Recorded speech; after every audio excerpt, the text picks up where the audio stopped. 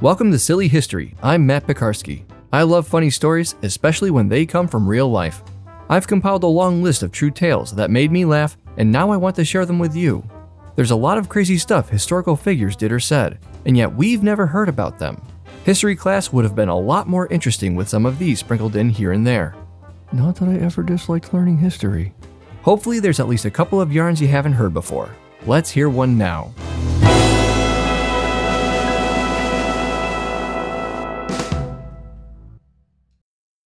Milton was rather displeased. There he sat, staring at his inventory of fresh lithographs. Thanks to a customer complaint, it was 100% obsolete, useless, outdated. Quite literally, a pile of brand spanking new antiques.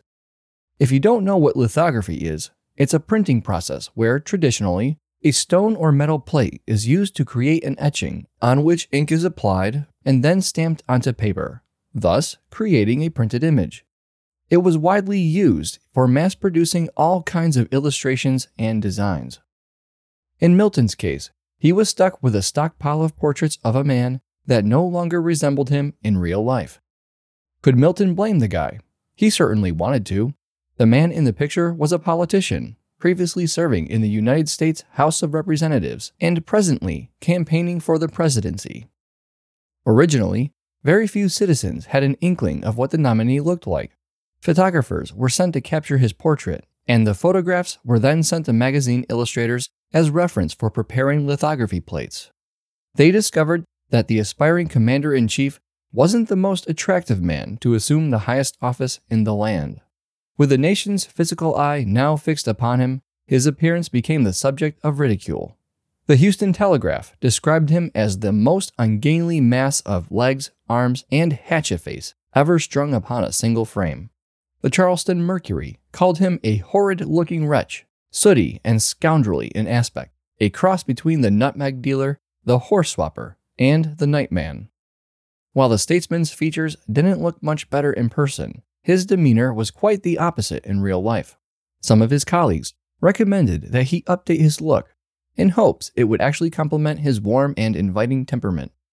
Young Grace Bedell felt the same way.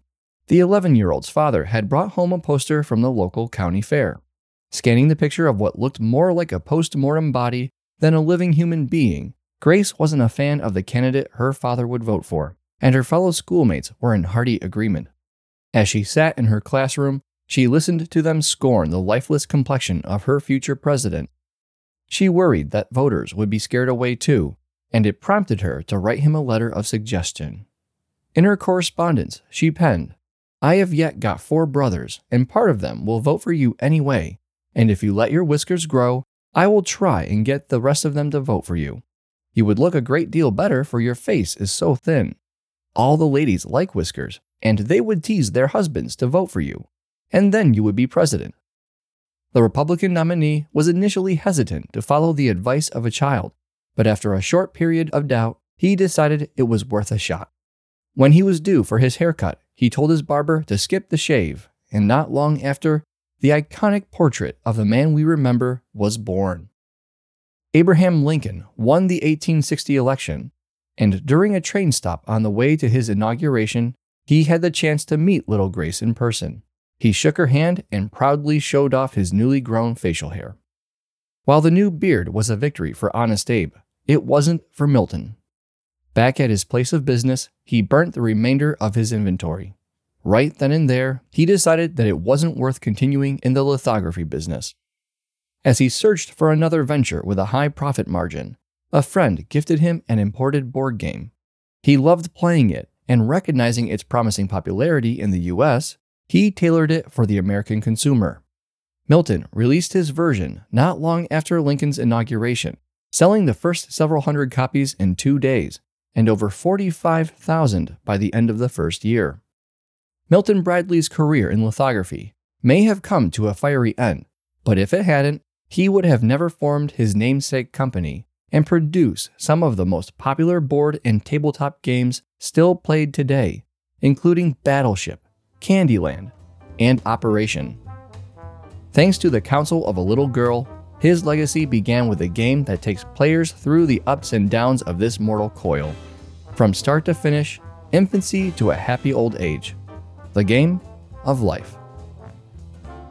Thanks for listening. If you liked this episode, please subscribe, give it a 5-star rating, and share with not one but 2 of your friends. If I haven't told your favorite silly story from history, send me an email at nightowlbroadcasting@gmail.com. Subject: Silly History Story. This show is a Night Owl production.